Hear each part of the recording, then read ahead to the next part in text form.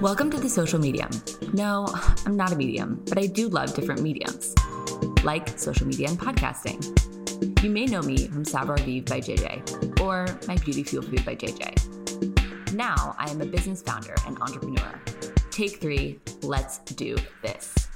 Alors, cet après-midi, j'ai la chance d'être avec Fanny Morel chez elle, qui est la directrice de communication chez Après, parmi plein d'autres choses. Merci beaucoup, Fanny. Merci à toi, Patricie. Je suis ravie de pouvoir discuter un petit peu avec toi de beauté et de wellness, avec une experte. Moi aussi, pareillement. Alors, Après, parle-moi un peu de ce que tu fais, parce que aussi, je dirais, mais vraiment personnellement, je trouve que Après est devenu quelque chose mais très cool, quoi. Je n'avais pas cette vision d'Après quand, justement, quand ils ont démarré, quand moi, j'ai connu pour la première fois Après. Et maintenant, ça a ce truc cool et je sais que c'est beaucoup grâce à toi. Alors, raconte un peu ton expérience chez Après, comment c'était quand tu es arrivée, qu'est-ce que tu fais exactement? Alors, moi, j'ai rejoint Après il y a 5 ans bientôt. C'était un petit peu un tournant pour l'entreprise parce qu'on venait de faire une grosse levée de fonds avec Expérience Capital, qui est notre fonds d'investissement qui nous aide au quotidien et qui nous a permis de vachement développer la boîte depuis 5 ans. Et Après fête ses 10 ans cette année, donc du coup, je suis arrivée un peu à mi-parcours. Du coup, à ce fameux tournant qui a permis de senioriser les équipes, d'ouvrir des boutiques, de staffer plus généralement. Du coup, c'était assez passionnant parce qu'il y avait un peu tout à faire. Moi, quand j'ai rejoint l'aventure, on était 2 au pôle com avec Ellie, qui est toujours avec moi, qui est notre responsable des contenus et des réseaux sociaux, avec qui je m'entends très bien et avec qui on forme une super équipe. Et puis, au fur et à mesure, on a recruté d'autres personnes, notamment Cécile, notre directrice artistique, que j'avais rencontrée à l'époque quand j'étais chez Fred et Fanny. Je t'en parlerai un petit peu sur mon parcours précédent, avant Après, en agence de pub créative. Et puis, au fur et à mesure, on a staffé l'équipe et aujourd'hui, on est 10 au pôle com. Wow. Tu vois, en 5 ans, on est passé de 2 à 10, donc ce qui est quand même une belle évolution. Et du coup, on a eu plein de stades différents, c'est-à-dire s'interroger sur quels étaient les usages réseaux sociaux, qu'est-ce qu'on pouvait faire de nouveau en beauté, sans copier non plus tout ce qui se fait partout, donc avoir une patte et une direction artistique un petit peu différente.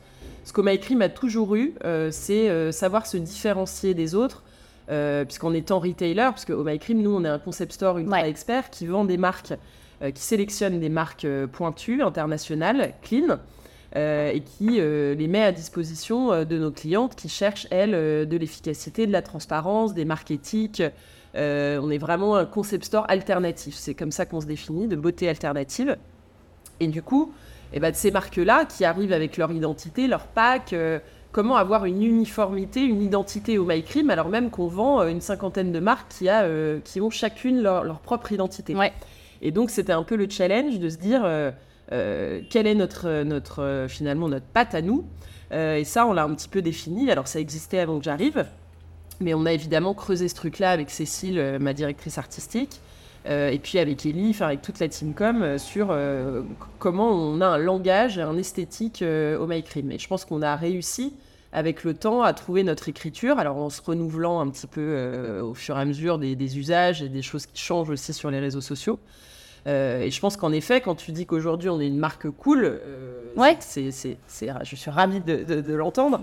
Mais ça, ce qui participe à tout ça, c'est en effet les contenus qu'on crée, l'identité qu'on s'est forgée, mais aussi des gens avec qui on travaille, puisqu'on fait appel, nous, à beaucoup de créateurs de contenu, des influenceurs, des friends and family qui nous créent... C'était justement ça qui, je trouve, était très pertinent et intéressant. Dès le début de ça, c'était d'inviter des gens qui vendaient peut-être rien chez vous et qui étaient peut-être rien à voir. Je me rappelle même d'avoir vu Manuela, qui est l'RP de ta thérapeute, et Adrien Coelho avant qu'il vendait chez vous. Exactement. Et que c'est intéressant parce que ça te permet de poser des questions un peu, mais aussi de se dire, OK, c'est qui ces gens, où je les connais, et c'est vachement cool. Et c'était une super bonne idée aussi. Alors ça, justement, c'est un truc que, pour le coup, j'ai vachement ramené, moi, chez Après. Alors, avec mon background, c'est les agences de pub pendant 7 ans. Donc, j'ai été chez Marcel, groupe Publicité, et chez Fred et Farid pendant plusieurs années. Donc j'ai pu toucher à plein de marques différentes en agence, pas du tout d'ailleurs le monde de la beauté, enfin j'avais un petit peu bossé pour L'Oréal à une époque, mais au corporate rien à voir. J'étais pas du tout une experte si tu veux du secteur et de l'industrie de la beauté. D'accord. Je pense que j'ai eu du coup un regard assez neuf, Un peu de recul. voilà, sur ce qui se faisait dans le monde de la beauté, parce que j'étais très passionnée à titre personnel par les produits, tu vois, je passais ma vie chez Sephora. J'allais beaucoup aux États-Unis, fouiner les nouvelles tendances. Tout ça m'intéressait, mais j'avais vraiment jamais mis à profit mes compétences en communication pour une marque de beauté. Et quand j'ai rencontré Juliette, moi je sortais d'une expérience en start-up chez Jimmy Fairly, où j'étais restée quelques mois en directrice marketing. Et je lui ai dit, j'ai jamais fait de beauté, mais j'adore ça et j'ai très envie... finalement de me lancer dans ce sujet-là qui m'est un peu plus inconnu, mais moi ma qualité c'est d'avoir travaillé pour plein de marques différentes avec des problématiques très diverses, et je suis une experte en social media, en digital, en influence, et il y a plein de choses à faire avec Oh My Cream, et donc ça a été un vrai coup de cœur cette rencontre avec Juliette, et elle m'a donné ma chance finalement de mettre à profit ces compétences-là en communication, ce regard neuf que j'ai posé sur la marque et sur Oh My Cream à cette époque-là, et qui, je pense, nous a permis d'avoir ce petit pas de côté par rapport à plein d'autres marques ou concept store beauté. Et l'influence, par exemple, a été une vraie nouveauté chez Oh My Cream. Alors, il y avait un petit peu d'influence qui était faite, mais pas du tout professionnalisée, si tu veux. Quand j'ai interviewé Juliette, je me rappelle que tu venais d'arriver et que j'étais avec Sophia, Manusha et Anaïs, et je me rappelle qu'on a eu quelques produits, mais c'était un peu genre, ah waouh, genre on a quelques produits de Oh My Cream, genre, c'était pas un truc qui se faisait. Ouais. Alors, on a mis en place plein de choses, et ça, pour le coup... sous mon impulsion, je pense, et Juliette a été très emballée aussi. Donc chez Oh My Cream, c'est vraiment des décisions collégiales d'équipe, mais j'ai une grande liberté, une grande autonomie pour tester des choses, et ça, c'est quand même hyper appréciable. Parce que dans plein de boîtes, t'es souvent bloqué par des process, par la hiérarchie, par des budgets, etc. Et c'est vrai que chez Oh My Cream, finalement, on teste plein de choses. Donc, des fois, on se plante, c'est normal. Mais quand il y a des choses qui marchent, là on se dit il y a un boulevard et il faut continuer. Donc on avait testé l'influence et moi mon parti pris c'était de dire il y a des influenceuses beauté, mais nous on va justement aller toucher d'autres personnes que des influenceuses beauté. J'ai rien contre les influenceuses beauté et on travaille avec elles aussi, mais moi en tant que consommatrice, les filles que je suis sur Instagram, c'est des filles qui voyagent, qui mangent, qui aiment la mode, aiment la beauté étant un élément de leur lifestyle parmi tout leur lifestyle.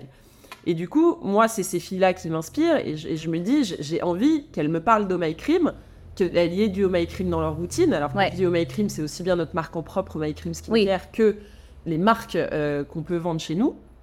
Et de fait, c'était de se dire, on va commencer à travailler avec ces filles-là. Donc moi j'avais un passif en agence où j'avais déjà bossé avec pas mal de filles que j'aimais bien, avec qui j'avais tissé des liens. Donc on a commencé à organiser des petits déj, tu vois, à mettre en place certains événements qui sont devenus maintenant des vrais marronniers pour nous, des press days, tu vois, qu'on fait dans des lieux différents, à chaque fois des hôtels, des lieux de convivialité où on réunit aujourd'hui, c'est 250 personnes qui viennent à nos press days à chaque saison. Pour découvrir les nouveautés de nos marques, passer un bon moment avec nous. Donc aujourd'hui, c'est très ritualisé, mais à l'époque, c'était un peu nouveau. Et ça nous a permis finalement d'élargir notre champ d'action et de visibilité auprès d'influenceurs, qui soient d'ailleurs très micro, parce que petite nana qu'on allait spotter sur Insta, qui parlait de beauté, de wellness, d'une manière un peu différente, mais qui était ultra experte. Et moi, ça m'intéressait d'aller chercher des filles très expertes dans un domaine, aussi bien que des filles très lifestyle, qui ont 500K sur Instagram et qui parlent aussi bien de mode, de voyage, de food, et qui ne sont pas forcément très expertes beauté, mais que les gens ont envie de suivre parce qu'ils aiment leur lifestyle, et que donc on a envie d'aller fouiner dans la salle de bain de cette fille et de savoir ce qu'elle se met sur la peau parce qu'elle a une très jolie peau. Et moi, c'était un peu ce parti pris-là de se dire, ok, on va avoir une stratégie un peu en 3 volets. La première, c'est d'avoir des vrais ambassadeurs à l'année qu'on va rémunérer pour parler de nos sorties, nouveautés produits dans l'année. Et donc, ils vont faire des stories très régulièrement autour de nous, un peu comme un placement, si tu veux, publicitaire, mais fait de manière authentique et avec la patte de chacun des influenceurs. Ça m'importe beaucoup que chaque personne soit très libre dans la création de son contenu, pour que ce soit déjà authentique en ayant vraiment testé les produits et en les aimant vraiment. Et d'ailleurs, souvent, on a des retours de la part des influenceurs qui nous disent « Bon, bah voilà, ce produit-là, je l'ai testé, celui-là, je l'ai moins aimé, etc. » Ouais. Bah, du coup, moi, je dis « N'en parlez pas. Si vous ne l'avez pas aimé, je préfère que tu retestes d'autres choses, que tu aies un vrai avis sur la question. » Et ouais, on est très en échange avec eux. Et moi, chaque personne avec qui je travaille, j'ai déjeuné avec elle, je l'ai rencontrée, on s'écrit, c'est des vraies relations. Ça, je confirme parce que je le constate et je le vois. Parce que aussi, tu as un petit truc à côté, non ? 7 à 8... Ouais, alors non, mais ça, c'est une vraie blague. C'est une blague ? C'est une blague. En fait, on a lancé ça avec une copine. Non, c'est plus Cheesy Magazine à la limite. Oui, Cheesy perso. Oui. Mon compte perso, qui est un peu ma petite vitrine lifestyle, c'est-à-dire je parle des choses que j'aime. Oui. Food, voyages, wellness, beauté, et je me fais pour me marrer. Et en effet, avec une copine, on a une passion pour les huîtres et les fruits de mer. C'est Amandine, non ? Voilà, avec Amandine. Parce que je dirais, parce que elle a toujours une huître, un emoji huître à côté de elle. Exactement. Peu importe où on est tu les trouves. Très, très grosse mangeuse d'huîtres, et on adore ça. Et on s'est dit, pour se marrer, on va lancer un compte qui parle d'huîtres. Et donc, c'est vraiment... pour le fun à côté. Pour le fun. Rien à voir avec Home I Cream, mais encore moins avec le secteur de la beauté. Mais assez marrant de développer une communauté et de parler justement d'un truc que t'aimes de manière un petit peu détendue. Voilà. En fait, justement, j'allais te demander, entre ces 5 ans, il y avait le Covid, où beaucoup de gens ont changé de voie. Et je pense que des gens sont en train de changer de voie en permanence. Mmh. Et toi, tu es salarié, techniquement. Oui, bien sûr. Et je me demande, tu es entouré des entrepreneurs. Mmh. Et qu'est-ce que ça te fait ? Genre, parce qu'évidemment, il y a des choses géniales d'être salarié. Et je pense encore plus quand tu travailles pour une boîte qui est en plein expansion et tout ça. Mais il y a aussi, je pense, des inconvénients quelque part. Et j'imagine que c'est un vrai mise en question. Ouais, alors... Ou pas. Ouais, alors c'est une bonne question. Je t'avoue que ça me fait moi-même poser la question. J'ai ce mindset entrepreneur. Oui. Je l'ai, mais si tu veux, aujourd'hui, j'ai l'impression de faire un peu de l'intra-entrepreneuriat. Oui, c'est ce que j'ai l'impression. C'est-à-dire que c'est pas ma boîte, c'est celle de Juliette, mais j'ai une telle liberté d'action. Évidemment, tout ça est validé. J'ai pas de choses que je fais moi solo en prenant la décision solo, mais toutes les idées que je peux avoir finalement, en général, Juliette me donne un go et on les teste, on fait des choses en interne. Donc j'ai un peu l'impression de faire de l'intra-entrepreneuriat dans une boîte qui existe déjà, qui n'est pas la mienne, mais où il y a une liberté d'action. Et après, évidemment qu'à côté de ça... tu te nourris de plein d'histoires d'entrepreneurs. En plus, moi, je suis très connectée à plein de copines. Tu parlais d'Amandine, qui a son agence. Oui. J'ai plein d'amis qui lancent des business, notamment dans le secteur de la beauté, du wellness. Et puis, chez Home I Cream, on est au contact des marques toute la journée. Donc, les marques, c'est souvent des fondateurs, tu vois, qui lancent leurs marques, etc. Donc, je suis assez admirative, moi, de tous ces parcours entrepreneuriaux. Et j'exclus pas un jour l'idée de moi-même avoir une histoire de création de marque, un projet quel qu'il soit. Aujourd'hui, moi, je suis bien là où je suis et j'écrivais parce que je répondais à l'interview de Future of Skincare de Jal et je mets une phrase que je te cite, mais j'ai l'impression d'avoir jamais eu la conviction d'être aussi bien au bon endroit au bon moment. Ah, c'est génial. Et c'est assez rare en plus quand tu parles de job, tu vois, autour de toi, de gens qui s'interrogent vachement sur leur taf, le temps qu'ils y passent, l'argent qu'ils y gagnent, etc. Et d'être aligné avec tes envies, tes projets, ta vie perso, pro, etc. En étant salarié d'une boîte, je trouve que c'est une chance inouïe. Totalement. Et pour le coup, j'ai cette chance d'être dans une boîte, déjà on est quasiment 100% des femmes, donc avec une compréhension de la femme et de la maman. Alors je suis pas encore maman, mais du temps pro-perso, de cet équilibre en fait qui est important pour bien travailler aussi.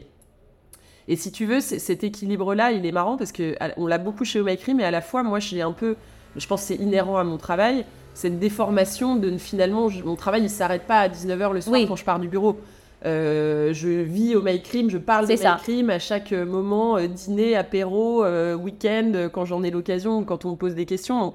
C'est pour ça que j'ai l'impression c'est comme si c'était ma boîte. Donc ce côté intra-entrepreneur, il est passionnant parce que je suis passionnée par cette boîte. Et je me rappelle que même, et je pense c'est encore le cas parce que ça existe encore, mais la boutique rue Montmartre qui a un peu révolutionné au My Cream, c'était un peu ton projet, non ? Non, alors je porte les projets en communication une fois qu'ils sont réalisés, mais non, c'était une vraie stratégie pour le coup de la boîte d'ouvrir des flagships. Oui. C'est-à-dire Je pense que je veux dire, c'est la partie avec, par exemple, Maison du Noël. Ah oui, de l'holistique. Oui, la partie de l'holistique. Ouais. Oui. Alors ça, c'est des vraies réflexions, en effet, qu'on mène en interne. Alors, je ne suis pas du tout la seule, mais on a tout un petit comité avec la directrice des achats, notre experte Marion, Juliette. On réfléchit pas mal, évidemment, aux tendances et au futur de qu'est-ce que nous, on a envie de consommer, qu'est-ce que nos consommateurs auront envie de consommer demain.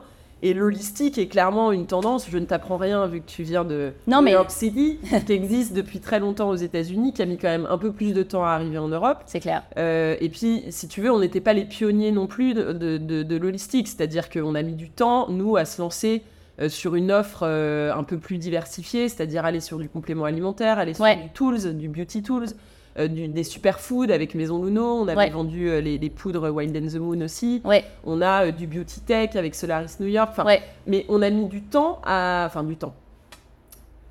peu plus on était moins précurseurs sur l'holistique qu'on a pu l'être sur la clean beauty par exemple, ou sur certaines marques de skincare très expertes qu'on a été les premiers à référencer. Je pense que on le fait toujours au bon moment, c'est-à-dire avec le bon timing. Et cette réflexion de l'holistique, évidemment qu'elle a été un sujet en interne et que moi, qui ai pas mal voyagé aux États-Unis et vu des tendances là-bas et tout ça, j'avais très envie que chez My Cream, on ait aussi ce type de produit et mis à dispo de nos clientes. Et ça va de pair avec ce qu'on est. Nos valeurs aujourd'hui, c'est d'accompagner les femmes, de prendre soin d'elles et de leur peau. Donc prendre soin d'elles, c'est prendre soin d'elles dans la globalité de ce qu'elles sont. Inside and out. Exactement, aussi bien physique que psychique, le in and out, etc. Donc c'est des choses où on était consciente de tout ça. Après, il y a des timings aussi imposés par le temps, les équipes, l'énergie qu'il faut mettre dans ces nouveaux projets. Et on a réussi à le faire il y a un peu plus de 2 ans. Et ça cartonne. Enfin, notamment, tu vois, je pense à Atelier Nubio, qui est une des marques qu'on a été, je crois, les premiers à référencer en concept store. Et qui cartonne chez nous et qu'on a du coup déployé dans toutes nos boutiques aujourd'hui. Ça, c'est super intéressant d'entendre parce que moi, j'adore en vente plat. J'adore, je trouve que ça marche tellement bien. Et ma belle-mère qui habite à Gap, elle adore aussi. Et c'est trop cool que finalement, ça peut être disponible pas très très loin de chez elle, par exemple. Exactement. Après, encore une fois, comme je te le disais, on reste une start-up, une boîte qui a besoin de tester les choses avant de les rendre globales. Aujourd'hui, nous, on a 28 boutiques en France, en Europe, en France, au UK et en Belgique. Donc, avant de mettre l'offre holistique dans toutes nos boutiques et de se dire « Ah bah, ça n'a pas marché », on l'a d'abord testé à petite échelle, un peu comme un lab, tu vois, qu'on a mis en place dans nos flagships, qui sont donc nos gros points de vente qui font plusieurs centaines de mètres carrés. On en a 2 à Paris, un rue du Faubourg, un rue Montmartre, et un rue de Saint-Onge dans le Marais. Et c'est un peu nos labs aussi expérientiels, c'est-à-dire qu'on teste certaines offres là-bas et on voit comment ça marche et ensuite on les met à disposition dans le reste de nos boutiques. C'est ce qu'on vient de faire notamment sur le sexual wellness, la catégorie qu'on vient de lancer cet été. Avec Blush, qui était un de nos clients. Exactement, qu'on adore. Moi, j'adore Lucie et sa vision de la féminité, de l'intimité, du bien-être sexuel. Pareil, ça, c'est une vraie question. Je trouve qu'on avait un vrai sujet qu'on avait à adresser. C'est sûr. En parlant d'holistique, de bien-être global. Et aussi, je pense que c'est aussi une risque quelque part, parce que même si moi, j'adore, mais pas tout le monde parle de ça à table, quoi. Bien sûr. C'est un vrai sujet et d'ailleurs on s'est fait la remarque avec Ellie, on a perdu un petit peu de followers durant la période de communication autour de la thématique sexual wellness. Donc c'est qu'en effet ça ne plaît pas à tout le monde, mais après je pense que c'est un vrai choix de vision, enfin tu vois, d'entreprise et de comment finalement on considère le bien-être. C'est ça. Et comment on donne finalement accès aux femmes à une offre, des produits, des services qui correspondent à notre vision de l'holistique. Et aujourd'hui, notre vision de l'holistique, c'est que le bien-être global, il passe par le skincare, là où on a été pionnier et je pense qu'on est très experts, et c'est historiquement notre point fort d'être axé sur le conseil et l'expertise skincare. Mais aujourd'hui, on a aussi cette partie holistique donc, dont on parlait tout à l'heure, in and out, mais aussi aujourd'hui le sexual wellness qui est pour moi un peu la dernière brique qu'on n'avait pas aujourd'hui et qui me semble hyper importante à adresser. Oui, j'avais même vu que maintenant, Rudolf K, ils ont en sorti un... Exactement. Rudolf, ils ont 2 sextoys, je crois, maintenant, qu'ils ont fait en collab d'ailleurs avec une marque de sextoy. Une marque que j'adore, mais j'attendais pas du tout qu'ils sortent un sextoy. Ouais. Mais ça montre à quel point que... Voilà. Exactement. À quel point c'est devenu finalement une partie intégrante de ta routine, de ta routine bien-être en tout cas. Et on parle là de sextoy, mais pour moi il y a aussi la partie bien-être intime au sens. C'est vrai. Tu vois, par exemple, on a référencé la marque Millet, que tu connais, qui offre des compléments alimentaires pour le cycle, les hormones, la ménopause. Super marque. Et ça, c'est des sujets aussi qui touchent nos clientes. Et qu'on devait adresser. Totalement. Enfin, ça fait partie pour moi intégrante du bien-être dans sa globalité. Et c'est notre définition de l'holistique aujourd'hui. Et question de communication, parce que je pense que c'est une chose très très très difficile et c'est une question que mes clients me posent souvent. Mais maintenant que vous êtes à Londres aussi, alors il y a un besoin de parler aussi en anglais. Oui. Ça, c'est très dur. Je trouve que vous le faites très très très bien, mais j'imagine que ça a pris beaucoup de réflexion. Oui, alors oui, ça a été une vraie réflexion de comment on gère un compte au MyCrim qui est un compte français, historiquement, en parlant aussi à notre communauté UK. Alors, on a la chance d'avoir 2 boutiques à West London, donc qui est quand même un quartier un peu français, pas loin de Kensington. On a quand même déjà une clientèle française qui était qui est basée contente à de Londres. retrouver. Voilà. Donc à qui on s'est adressé dans un premier temps. Mais évidemment, le challenge, c'était de pouvoir déjà sur place se faire connaître. Donc on a passé pas mal de temps avec Juliette justement à Londres. On y allait tous les mois pour rencontrer sur place de nouvelles personnes, faire connaître le concept. On a organisé pas mal d'événements, soit en co-branding avec certaines de nos marques. Je pense à Paille, Aurelia Skincare, qui sont des marques locales. Mais aussi Ilia, avec qui on a fait une masterclass, ou Agent. Donc ces petits moments finalement de convivialité où on a convié des influenceurs, la presse, la communauté de chaque quartier à venir découvrir la boutique. Et puis il a fallu finalement communiquer aussi sur notre arrivée au UK. Donc on l'a fait auprès de notre cible française en disant coucou, on arrive à London. Et puis derrière, comment on fait pour recruter et cibler une cible qui vit à Londres. Donc ça a été en effet pas mal de réflexions sur comment on traduit nos posts, faire du double langage dans les captions, traduire toutes nos stories à minima, des sous-titres sur chacune de nos vidéos. Donc ça a été un petit peu un gros boulot de se mettre à la page. Et puis là, je parle de la com, mais il y a eu évidemment toute la partie e-shop.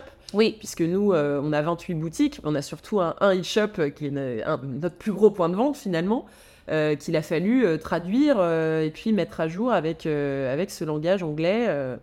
C'est un gros morceau. Ça a été un gros boulot. Et j'imagine aussi, surtout que tu es sollicité, mais H24, parce que dès qu'une marque veut entrer, surtout chez MyCrim, c'est tu connais quelqu'un, alors peut-être je connais Fanny, machin. Alors j'imagine que tu es sollicité H24. Alors je suis souvent la clé d'entrée pour mettre en contact, mais vu que c'est pas moi qui suis décisionnaire, t'es pas acheteuse. Voilà. Donc souvent je transfère l'email à Clémentine, qui est notre acheteuse, notre directrice des achats, et qui malheureusement ne peut pas répondre à tout le monde parce qu'elle y passerait sa vie. Mais c'est un super indicateur, on est ravis en vrai de se dire qu'on est contacté par des marques qui rêvent d'être chez nous. C'est le meilleur compliment qu'on puisse avoir, évidemment. Après, il y a des réalités qui sont celles de la place en boutique, parce qu'on on peut pas pousser les murs, c'est souvent ce que dit Juliette. On a des boutiques qui font en moyenne 50 mètres carrés pour les boutiques classiques. On doit faire des choix. Donc, c'est rentrer une marque, c'est déréférencer des produits ou enlever une marque qui marche moins bien. Donc voilà, c'est des arbitrages qui sont un peu compliqués. Mais en général, on lance 2 à 3 marques par an. Mais tu vois, là, pour 2024, on sait déjà les 3-4 marques qu'on va lancer l'année prochaine. Donc, c'est décidé finalement assez en amont. Et ça laisse peu de place, on va dire, aux petits entrants ou aux petits coups de cœur qu'on pourrait avoir et qui finalement ne trouvent pas leur place avant un certain temps, en tout cas, et avant que tous les produits, évidemment, aient été testés, approuvés par l'équipe, puisque chacun des produits qui sont rentrés chez Oh My Cream sont testés par l'équipe. Et si ça ne passe pas ce filtre, ça ne rentre pas chez nous. Alors, une vie dans la vie de Fanny, c'est comment? Alors, je sais que tu m'as expliqué que, et j'avais dit que Juliette, voilà, dans son podcast, elle a dit « Vendredi, c'est pour moi ». Tu as dit que vendredi, pour toi, c'est un peu similaire. C'est quoi une journée type pour toi, peut-être pas vendredi, quand tu es au bureau? Ou pas au bureau, justement? Ouais, alors nous, on a nos lundis qui sont assez chargés et riches, donc je suis toujours au bureau le lundi. C'est le moment où on se retrouve en équipe, où tout le monde est là, et où Juliette fait un kick-off, tu vois, qui dure une demi-heure pour un petit peu partager les news de la semaine, les chiffres de la semaine, que tout le monde soit bien updaté sur les performances de l'entreprise, parce que on est quand même très drivé par le business, donc évidemment que si une semaine a été un peu moins bien, et ben la semaine d'après, on essaye d'optimiser, de rectifier, d'améliorer. Et ça, c'est aussi bien pour moi en communication que sur le e-shop, qu'en retail. On n'a pas vendu assez ça, et ben on va faire un petit challenge aux équipes pour que pousser certains produits ou certaines offres, etc. Donc ça, c'est un peu notre lundi type, qui est bien riche. Et puis après, moi, ma semaine, elle est un peu différente chaque semaine. Et en fait, c'est ce que j'aime aussi vachement dans mon boulot, c'est que j'ai très peu de semaines qui se ressemblent. Moi, mon job, c'est de rencontrer beaucoup de gens, de créer des liens. Alors, on en parlait tout à l'heure avec des influenceurs, des friends and family, mais aussi de rencontrer des gens avec qui on va faire des collabs, des partenariats. Après, j'ai quand même... on est 10 personnes dans le pôle, donc j'ai quand même pas mal aussi de management. Alors, toutes mes équipes sont très autonomes et ils font très bien leur boulot sans que je sois sur leur dos H24. Mais il y a beaucoup de coordination, c'est-à-dire qu'on fait quand même beaucoup de shooting. Tu vois, on a un shooting nature morte par mois. On a en général un shooting plus vidéo, réseaux sociaux sur une campagne ou une sortie d'un nouveau produit. Donc moi, je suis beaucoup en train de coordonner un peu toutes les équipes et aussi de contacter de nouvelles personnes, comme on se l'est dit, pour des collaborations, de l'influence. J'organise aussi toute la partie coordination de tous nos temps forts marketing, donc avec un plan marketing qui est un peu défini en amont. Mes missions sont assez diversifiées et finalement, j'ai pas de journée type. Non. Mais tu parlais du vendredi. Le vendredi, en effet, c'est plus la journée où j'ai la chance d'avoir un métier qui me permet de tester des choses, où je le dédie à tester un soin, une technologie, une technique dont je vais parler après ensuite sur notre journal, puisque sur notre site, on a une partie journal qui est un peu plus comme un média finalement, où on parle de nos découvertes, de nos tests, dans une rubrique qui s'appelle « On a testé pour vous ». Et où je suis souvent le cobaye de pas mal de nouvelles technologies ou de nouvelles tendances, mais qui nous permettent d'avoir toujours un œil sur le marché, sur l'industrie, sur ce qui se passe, et ça me semble hyper important. Certains diront que c'est un dream job, mais je confirme, c'est quand même l'avantage sympa c'est de travailler dans ce secteur. Et le week-end, c'est quoi tes choses préférées de faire dans ton temps off? À part manger des huîtres. Voilà, alors je suis une épicurienne, on dira, donc j'aime bien sortir avec mes amis, j'aime bien aller au resto et tout. Mais si on parle wellness, j'ai 2 petits péchés mignons. J'aime bien aller me faire un sauna infrarouge, soit chez nous, rue Montmartre, puisqu'on a un sauna au flagship, soit chez Bélem, qui est pas très loin de chez moi dans le Marais. C'est vrai. Et de me faire un rise yoga rue Charlot, j'habite à côté, j'avoue j'y vais toutes les semaines. C'est hyper fun. C'est devenu ma petite drogue à moi, de sas de décompression en fait. Oui, c'est à la fois pour le mental et le physique. Je sors de chez Rise, je suis bien, et je passe chez Wild on the Moon me prendre un petit jus, le Keep It Clean, parce que je ne bois que des jus de légumes et je suis très fan de jus de céleri. Ça, c'est mon petit péché mignon aussi. Et c'est un petit peu mon petit rituel du week-end quand j'ai pas trop fait la fête et que j'ai le courage d'aller chez Rise le dimanche. Mille merci Fanny, c'était trop intéressant et j'ai adoré échanger avec toi. Merci beaucoup.